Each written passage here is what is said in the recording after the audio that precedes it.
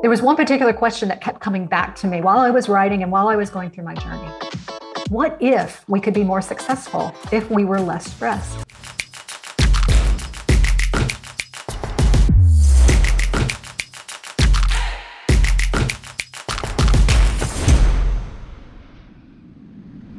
On this episode of the Creator Community, we'll meet Jennifer Peavey, principal at the Black Lab, an innovation consultancy, and now published author. We'll follow Jennifer's journey of leaving the security of corporate America and finding her own career path, focusing on her passion for innovation and creation. We'll learn how we can evolve by taking lessons in nature and making time to truly reflect and focus on what is important to us. In a world that seems to only accelerate, Jennifer offers a roadmap to slowing down and building the life you want with less stress. Jennifer's journey has led her to publishing her new book, Natural Reflectors. Check out the show. Welcome to the second season of the Creator Community. This is a brand new podcast series from book publisher New Degree Press. I'm your host, John Saunders, founder of Forward Advisory Solutions. This show is designed to celebrate, elevate, and showcase many of the incredible authors that have published their books with NDP. This year, NDP will cross over 1,000 published authors. In this show, we get to know the authors and their books, as well as give you a behind-the-scenes look at their journey. We'll find out what it takes to bring a book from idea to being available to wherever you buy books online. It's no easy task, but certainly attainable. Today, I have with me Jennifer Peavey, author of Natural Reflectors, Moving from Burnout to Engagement by Phasing Reflection into Actions. Jennifer's book has an early September 2021 target publishing date and will be available wherever you buy books online. Jennifer, welcome to the show. Thank you so much, John. It is wonderful to be here. It's great to have you. If we could start maybe with a little bit of context, Jennifer, could you share with our listeners a bit about your background and your career journey? How did you navigate to where you are? Absolutely. I have quite a varied background. I started off in chemical engineering, moved into technology scouting, then in innovation management and industrial design. And it may look like I'm a bit scattered, but what it comes down to is I have a lot to offer. I am highly analytical, I'm very creative, and then I discovered this empathy side where I want to understand people that were receiving what I was developing. And I was always looking for ways to bring all of me to the table. And I think that's where these opportunities happen. I said, I can learn that, and I can bring that to the table and offer more. It wasn't until I read Tom Kelly's book, 10 Faces of Innovation, that I understood that I'm a cross-pollinator, which means I grab a bit of information from over here and I'm able to bring it over here, much like a bee does going between flowers and flowers. And so when I bring those two things together, I'm able to open up possibilities for people and see that there are new ways of doing things. I make non-obvious connections, but sometimes I will also see a gap. And then I'll work to be able to fill that gap, which really helps to have that varied background because then I have different skills for whatever gap needs to be filled. What people have done, though, is come to me and say, okay, well, what do you think about this? And they find that it's interesting the way I think, and it does end up opening opportunities for them. So I'm not sure what to call myself at this point, but I did label it a thought leader. I still like to think of myself as a designer. And now the really cool thing is being an author. Congratulations on getting the book done. And I love this concept of, one, taking this diverse background and taking the time to, dare I say, reflect on how does this diverse background I have translate into a very meaningful skill set. It sounds like you found that, and that's right. And I love the parallels to nature as well, which of course your book has some themes around. Given your diverse background and, like all of us having a busy life out there, can you share with our listeners a bit about your author journey? How did you get from idea to being published? Sure. Much like most of my career, I didn't necessarily set out to be an industrial designer or innovation management. I didn't set out to be an author. It was an opportunity that was presented to me, and I chose to take it. What was going on was I was starting a freelancing business, and I was trying to understand how I was going to manage my life. And the product of that became a workbook. And after a couple of months of going through this workbook, I thought, this is actually working for me. And I felt like I needed to share that with other people. I ended up finding someone that was actually in her last stages with New Degree Press. And she said, this might make an interesting book, and introduced me to the Creator Institute. I pitched the idea of my workbook, and they confirmed what she had said, that it's really better to start with a book. And then people would understand the argument about why they needed the workbook. So there was the opportunity, and I chose to take it. Now, my journey as an author has had a number of surprising events within it. There was writing the first story. It's an iterative process where you throw things down, which as a designer worked for me well, prototype something and get feedback. So I was trying to write my first story. I think it took me an entire week. Looking back, I'm not sure if it was because I was scared or if I just was trying to be the perfect person about it, going back to my engineering background. When I finally was able to do it, though, then I could start churning out some stories. Once we had those, my editor and I worked together to put together a chapter. There again, that was a pretty big hurdle. We tried one, it turned out not to work at all, and started with a blank sheet of paper and wrote an entirely second chapter. Then we were happy with what was going on. With the Creator Institute, the goal is to put together a first draft manuscript. And I knew that from the beginning. So I planned out what I was going to do. I was able to turn it in 2 weeks early based upon what we had planned originally. My editor came back to me and said, this 6th chapter is kind of meaty. Why don't you split that into 3? Well, I had 2 weeks left, so I decided to do that. The thing is, I really like to check things off my to-do list. So there I had turned it in, I checked it off my to-do list, and then the idea of splitting that chapter into 3, I was pulling it back off the list, and I was growling the entire time. I didn't want to do it. It's over. And I thought, no, this is an opportunity. I'm growing. I should be enjoying this. So I stopped and I said, why am I getting so angry? And I think the heart of it was my definition of success was it was printed on the page, it was in a hardbound cover, and the book would be in a bookstore. And then therefore I was not succeeding because that's the only definition I had of success. And I said, no, I was successful when I finally made that first story. I was successful with the first chapter, and I'm successful with the first draft. And I feel like those are elements that I should have been celebrating along the way. And I felt like that was a really great life lesson, not only for the book, but for everything I'm doing. I really love this story, this iterative process, this taking time to reflect, to look back and think, what is it, what can I learn from this rather than I have to do this or that and take these binary decisions. And I love the analogy you shared earlier about the bee. And I'm tying this sort of, maybe I'm connecting the dots now in your story, which is this reflecting concept. If you don't take the time to reflect, it makes it much more difficult to connect those dots from pollen to plant, if you will, or idea from thought to thought or across the enterprise. I really like that concept, and I appreciate the metaphor from nature that you used with the bees. That's fantastic. Absolutely. So Natural Reflectors, it took, as you said, it took so much time and energy to get this done. And it sounds like you learned a lot about yourself along the way, but given the time and energy it took to write, why did you have to, what drove you? Why did you have to get this book out there? Well, so going back, I was personally going through the topic. I had left a corporate position, burnt out. I was trying to figure out what my options were moving forward. I could go back to employment. I could start my own business. I could go back to school and have another career change. I had 4 up to that point. Why not another? I felt like I needed to reassess and redefine. I did not have this opportunity before me. So I was thinking, what do I want to do? That was a new approach for me. I had always assumed that I would need to be employed. And this idea that I might support myself in other ways or take a new venture, I felt like I needed to reflect on what I was going to do, on who I wanted to be. And so that's kind of where the structure came from. It was not only managing what I was trying to do freelancing, but it was also trying to understand what I wanted. And the beauty of it was I was finding a source of peace and joy. I was being nourished by this structure. Now, let me remind you, this was during the global pandemic and we were under lockdown. So I was not only dealing with the stress of trying to figure out what was I going to do, but now I was dealing with the stress of lockdown. And yet I was finding this peace and joy. Now, it wasn't all the time. I'm not trying to a snake oil salesman here, but it was happening. And I felt like that it was something I needed to share because I was seeing it with people around me. Stress is a global issue. The World Health Organization calls it the health epidemic of the 21st century. And yet I was finding peace and joy. So I felt like the book was an ability for me to start in a discussion, to say, busyness is a choice. And if it is a choice, then what are our other options? And be able to talk to people about it.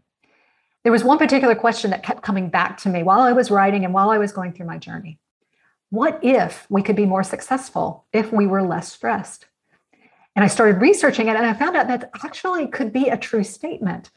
Because if we are less stressed, we can hear better, and make higher quality decisions, and then therefore have higher quality outcomes, which should feed back into being less stressed. I love that. And understanding and taking the time to reflect, again, this concept of reflection is so consistent throughout your book. No surprise it's in the title, but finding where the true purpose and passion in your life lies and leaning into it, if you will, and just the cathartic exercise of putting pen to paper and writing about it is I love that you found less stress in your life and you found yourself more productive. That is fantastic.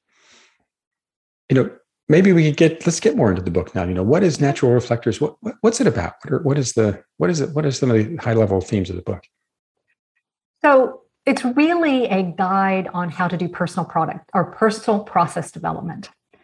And a lot of the lessons that I have in there there are three main ones. The first one is this idea of needing to shift your mindset or a paradigm shift. We have been taught and told a number of things about the way we are supposed to handle our lives, and we need to open ourselves up to other possibilities. It could be we're going to go against the status quo. In my case, I'm not going back to employment. So that actually was a huge emotional roller coaster for me because that was not something I had ever done before. It takes courage to take on something new. It wasn't that the outside world was pressuring me to be employed, but it was something that I thought I had to do. So that's where the shift in mindset becomes important. The other thing is understanding long-term thinking, or maybe playing the long game. It isn't about the play that we have today. It isn't about just today. I always use the metaphor for myself that today is a brick and I'm building a wall, and all I need to worry about is that one brick. But then there are times that I can actually stop and look to see that entire wall. And that helps me understand that I am actually building something larger. And if today doesn't go well, that's okay. We'll lay another brick tomorrow. And the system that goes together will create what I want it to create. So my hope then with that is that we're becoming less reactive and more proactive because we can see the long-term game. The other thing that I think is important is to be able to understand what works for us individually. We all are unique, but we need to understand ourselves. It's not only what is important to us, but how will we work better? And we're really designing a life that is for us. And so it's not only what is good for us today, but also how are we going to adapt? So it's almost going back to that shifting your mindset, is being open to the fact that I am going to change. So creating a space for self-care so that you can hear those answers, being able to focus on what really matters, and then also taking a moment to say, what in the world is not working that I still am continuing to do? And maybe I shouldn't be doing that, so that I can open up space for something I do want to do. I really appreciate this mindset shift of, really, it sounds simple, but it's so powerful. Being open to change and recognizing that we don't have to live the life that, some news clipping or, whatever we've been told or led to believe that this is the life we have to live. In your example, thinking, I have to go work for a big company. That's the only path to success for me. And taking this time to reflect and thinking about these daily rituals and ideas of brick building, another fantastic metaphor, and making sure that we take the time to realize, what is it that I like to do and gives me energy, and what am I doing that's draining on me, or what that's costing me, if you will, in real terms. I love that. When you think about reflection, you talked about stress, and stress can, of course, lead to burnout. How have you found in the research in your book and just your life's journey, how have you found that reflection can help prevent burnout? So before I get into that, let's back up and say, what is the definition of burnout? And so the World Health Organization calls it the management of chronic stress. So it's not a one-time event. Stress is going to happen in our lives, but burnout is the fact that we are having high amounts of stress over a longer period of time. And the symptoms of the burnout is the fact that you're exhausted, there's lower productivity, and you create a mental distance between yourself and whatever is causing the burnout. A job, it could be a relationship, whatever it is. I like to add a fourth definition to that, because I think ultimately what is behind it is that there is a lack of trust that there will be a positive outcome. There's almost this moment where you think, it doesn't matter what I do, it's not going to work. And so therefore you don't care anymore and you don't want to do anything. You literally give up. And I think what reflection does is keep us able to see a larger picture. Going back to those bricks and that wall, we're able to see that there's something larger happening. And whatever the stress of today is not necessarily going to affect that long-term goal. The other thing is we're able to actually hear our gut and understand how we feel about those decisions. We may not have liked today, and that's okay. We didn't like it, but tomorrow is another day. We're able to have higher quality decisions. And I think if we have higher quality decisions, better outcome, we're able to see progress. Again, is that brick going in the wall? Is that wall being built? And if we can claim that progress, we feel successful. We start to believe that there is going to be a positive outcome. I liken it to driving down a highway road. And if you've been in the Appalachians, you know you can have a number of switchbacks up there. So you can imagine you're driving down, you've got a cliff going off to the right, you've got oncoming traffic, and that mountain going straight up to the left. I like to say reflection is what you're doing to stay safely in the lane. So it's watching the car in front of you and saying, am I coming up too close? Taking a look in the rearview mirror to see what's happening behind you. Oh, look, there's a sign. I'm about to go through some switchbacks. Maybe even checking in with yourself saying, you know what, I'm feeling drowsy. Maybe I should stop and get a cup of coffee before I try to focus on what's about to happen. And I think all of those things are just simple nudges that keep you from getting into burnout. You know, the alternative is you could be on the phone with a friend processing some argument you had at work and being completely distracted. And maybe you did pick up that cup of coffee and you got a cheeseburger that you're also trying to eat while you're going on the road and completely missed that sign.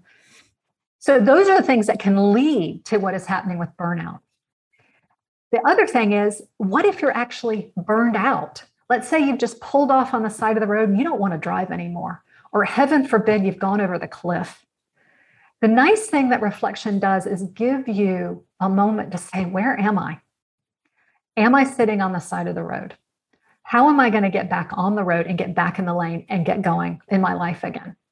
What are the steps that I need to do that? What is it that I care about enough to take those steps? And it may not be that job. I'm not saying you have to go back to whatever the source of burnout is, but there may be reasons that will get you going again. And I think that's how reflection not only prevents burnout, but it is a way for us to get out of it. When you think about, reflection being such an important element of it, how do people get this done? What are some of the key methods of making reflection happen or incorporating it into their lives, finding the time? One of the things that in my working with reflection, so I almost look at it like cultivating peace. It's not something you go to the store and buy. It's not something that you can just pick up and go with. It's like you're planting something in the ground and you need to cultivate it and allow it to grow. So again, there are three things that I feel like are helpful for creating this environment where reflection can be successful. And one thing is shifting that mindset, saying reflection will be helpful, making that choice and being open to the possibility of what reflection will do. And then there's creating space and time within our schedule. It does not have to be a whole lot of time. Maybe in the beginning, if it's something you're not used to, you might want to have some more time so that you can learn how to reflect, but ultimately it doesn't have to be. It may just be simply a check-in, almost like you're checking in with a spouse. Hey, how did today go? Once you create that space, I think there are two things that need to happen in there. One is you need to be able to listen to whatever needs to be heard. And it may be something from your gut. It may be something that your brain is processing, or maybe you're, hanging on to something. You need to be able to hear, hey, something's going on. And the other thing is say what needs to be said. You may be dealing with a burnout situation and things are not very encouraging in that environment. You may need to say some things to yourself to encourage yourself. And then you need to hear it. You need to accept it and bring it into you when you hear it. Now, how you create that and cultivate, and how you deal with saying and listening, those are completely your own. Some people are able to go on special retreats. They need to be able to get away from it all. And I can imagine, particularly with this pandemic, that is very difficult to do with all of us living on top of each other. Other people find ways with white noise, like in the shower, on the lawnmower. Often a long drive will do it for me, is being able to get into my own thoughts. Some of the ways that I work is to actually journal and have a quiet time. I start every day with that, where I check in. And it's just like what I said with driving down the road. I'm checking in with myself and checking in with my environment. How are things going? Now, you can also have some prompts that'll help you, like particularly when I'm working first thing in the morning, I may not be the most awake. So it's nice to have these prompts. 4 things that I do is I check in, how am I feeling as my energy level? if I'm particularly energetic or not energetic, I'd like to know why. What happened yesterday that may have drained me, or what energized me? Because if it energized me, I want to do that again. I also spend a moment, what am I grateful for? Because typically being grateful or gratitude tends to create drive. You want to get up and get going again. Then I want to check in, what am I not feeling good about? And it could be all the way to, what am I scared of, or what am I just uncomfortable with? And then I want to tell myself something that gives me a statement of faith. So I might be nervous. Say, I was nervous about this podcast. And so I sat down and I said, you're going to do an excellent job. I'm a little, being able to give myself a cheerleading moment. And then the last thing is, what do I need? Is there something that is going to nourish me? Now, I find there that I struggle with, what do I need to do? And I will think, I need to clean up, or I need to do this. But I always have to stop myself. What is going to nourish me for that day? And so like for today, it's Friday, I'm going to have a really good meal for dinner, because food is always something that feeds my soul. So you can see there's some things in there that what needs to be processed. Why do I think it's important? Sometimes you can use those, but sometimes you could go to books or devotionals. I've even used YouTube videos. And in fact, most of those prompts are things that I grabbed from other sources. But again, it's something that needs to be, what does it resonate with the person who's taking on this personal product or personal process development? I love the fact that you've thought about and created this process to help get this done. Is there a key element to the story? You talked about nourishing, maybe that's it, but that really helps people. Maybe we take time to reflect and we feel like, oh my gosh, I've got so many things going on. I don't even know where to begin. Is there kind of a thought on helping people prioritize that? Is there something in there from your story? Well, it's funny. I had some time with my coach yesterday, and we actually had this conversation, exactly what you're saying. And often what I do, and sometimes it's completely counterintuitive, what is irritating you the most? Because what is irritating you is probably distracting you from what you really want to do. And it's causing stress. And so I have a number of projects that are going on. None of them have anything to do with the front yard, but that was the discussion we had. Is it had poured down rain here. We had a hurricane go through, and I went outside and went weeding because I was just really irritated by the fact of how my front yard looked. In the rain? Well, after the rain. Right. But it was this idea it was nagging at me. And the irritation, yes, it's stressful, but it's because there's that little voice inside of me saying, you're not handling it. And if I can get rid of that irritation, then I can give myself the positive statements that say, you did handle it. And I think that's a lot of the busyness and the stress that comes from is, what are we telling ourselves? And reflection allows us to be kind to ourselves and create a kind space for ourselves. And I love this idea you talked about a little bit, and it ties into what you just said about this sort of progress idea. Like, give yourself some way to create progress. In your case, go pick some weeds, pretty easy task to get done. Right. And it makes me think of Teresa Amabile and the progress principle. Like, so much of what we want in life is to see progress going forward. So I love this concept you've shared with the weed example, but also the brick one, which is each day I can see a brick going on that wall, and it's getting a little bit better. It's not done yet, and it's not perfect, but I'm moving forward, and I love that. The nice thing is that I find that when I have something that maybe it hasn't irritated me, but it needs to be dealt with. And in the past, I might nag myself about, oh, here's another thing you didn't get done. Because I can see progress, I can trust myself that I will get to it later.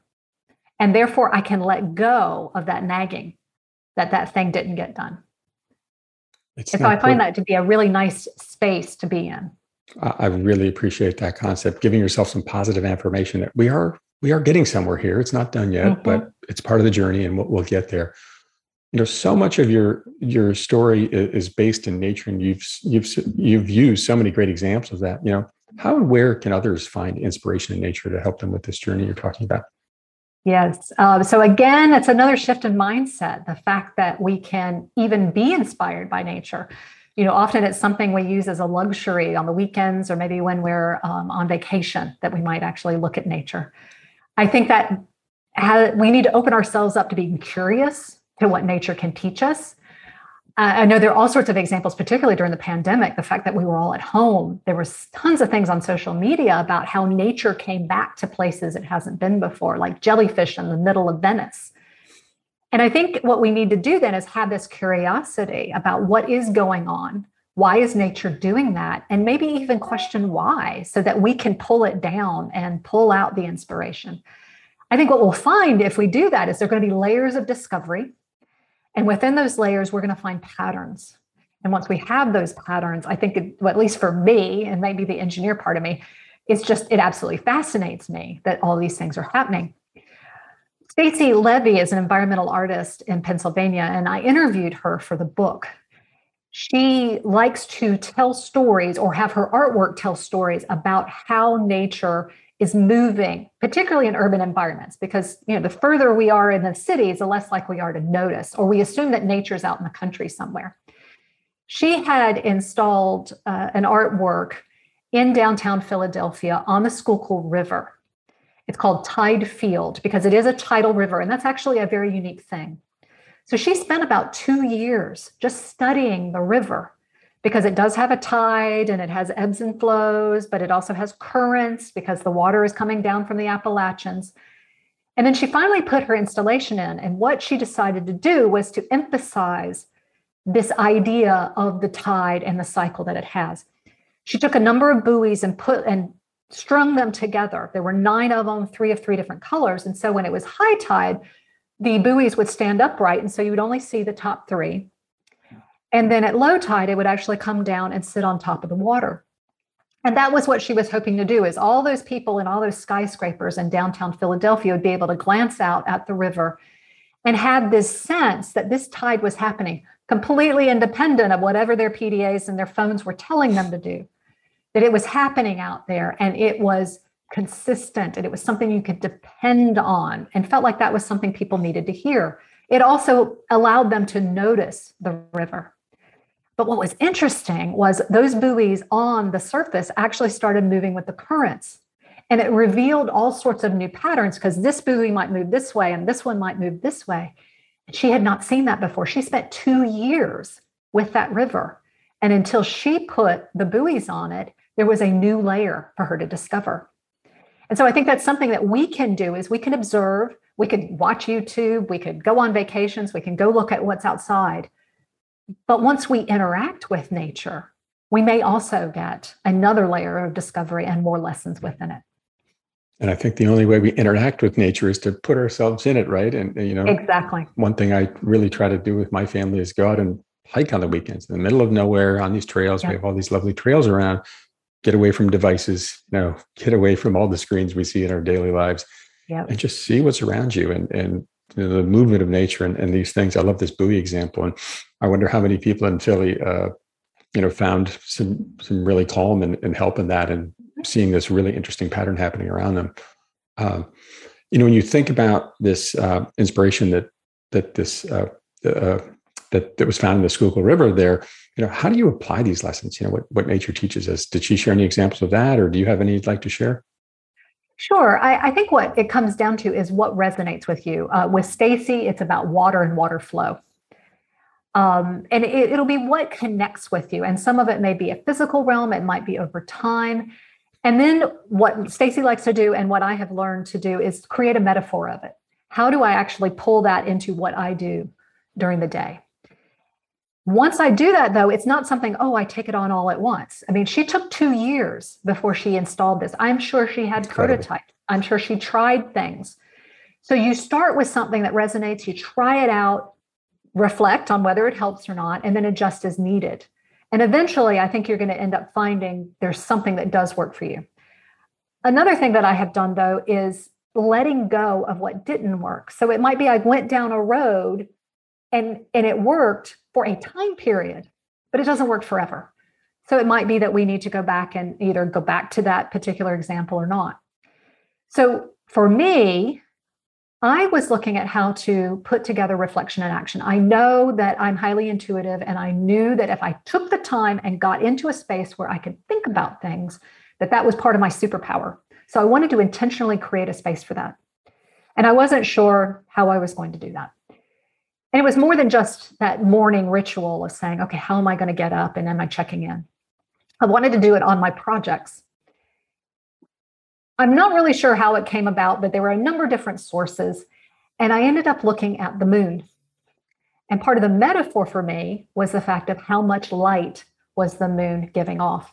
So what I did was, as the new moon was dark, that was when I would reflect more. And as we moved to the full moon, when it's light, there would be a lot more action. And then obviously I would go back towards the new moon for having more reflection. And so what was happening? More light, more action. I would get more into details.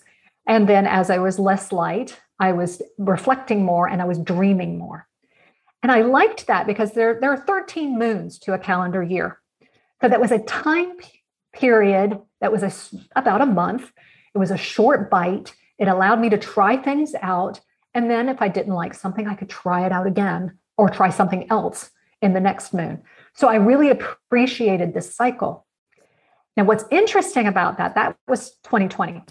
2021, I said, I could do the same thing with the calendar year. In the winter, it's darker. So therefore, I'm doing a lot more planning and a lot more imagining about how I want the year to go. But of course, now that we're in the summer, when there's a lot more light, I've got to-do lists galore. And there's one reason I have all this chaos and why the weeds were bothering me. It's just the fact that there's so much going on. It's been something I'm trying out this year, but I'm really excited about next year because I'm seeing how I could plan it even better and maximize on this time period of to-do list versus a time period of dreaming and planning. The other thing I'm starting to wonder is, obviously that happens on a time scale of a day. And it may already be happening. I'm kind of slow in the morning and I slow down at night. But it might be interesting to be more intentional about what I reflect on, maybe those prompts again, and maybe how I manage my actions at the height of the day. That's a fascinating thought you shared there, which is, reflecting has helped you actually improve the process of reflecting and get more deep into your thinking. But I also appreciate this concept you continue to share, which is observing nature and how it changes and goes through these cycles and helping us maybe better understand that we're also, in that sense, our lives don't go in a straight line. They go through cycles. Things cycle in and out. Days are longer and more stressful, less stressful, what have you. So I really appreciate that parallel you're sharing and how if we observe that more in nature around us, it might help us better understand how our lives are going to change from day to day and be more accepting of it. It's going to come and go. And we have to be more comfortable with that. I love that idea. So many great lessons here. And I love that there's a process to help people not only get into this reflective mode, or understand this reflective mode, but in stressful modes, but get out of it as well. Yep. When you think about this journey overall, Jennifer, for you in writing this book, have there been any unexpected positives just going through this journey for you? That is such a beautiful question. So I started my career as an engineer, like we started the conversation with. And, the bias about engineers is that we do not communicate well, and we also do not know how to write. I don't know how many times I received performance reviews come back of, okay, you don't communicate well, you're not writing well. I then did take classes where the teacher looked at me and kind of scrunched up their eyebrows. They told you that? I didn't pursue it, and I should have done that. But people do come to me because they like the way I think, that I do open up possibilities to them.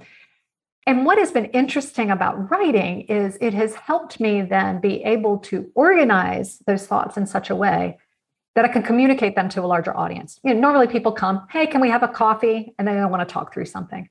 But this is obviously something that's bigger, larger audience, and will go on beyond my life, so to speak. But I have found that there's this zone then where I can take those thoughts and organize them. And I actually am a good writer when I take the time to reflect on all of that and get into that zone. So it's been a very exciting thing for me and actually kind of a badge of honor that, hey, I can do this. There was a writer hiding in you all these years. And in fact, one I'll call less than stellar manager seemed to try to stifle that for some reason. Maybe they didn't appreciate your style of writing. Maybe that was it. But or maybe I was lazy. I may not have been spending time reflecting. I may have just been writing and it may have been indeed bad. Interesting. Well, there you go, reflecting again. You continue to live the lessons of your life, Jennifer, which I really appreciate. What is a key message or what do you hope people take away from reading your book, Jennifer? Absolutely. I think the key first thing is that busyness is a choice. I don't know how many people I have talked to and they tell me everything that's going on in their lives. And I might mention, well, you don't have to do that. And they say, yes, I do. I realize we set up our lives in a certain way. but it is a choice.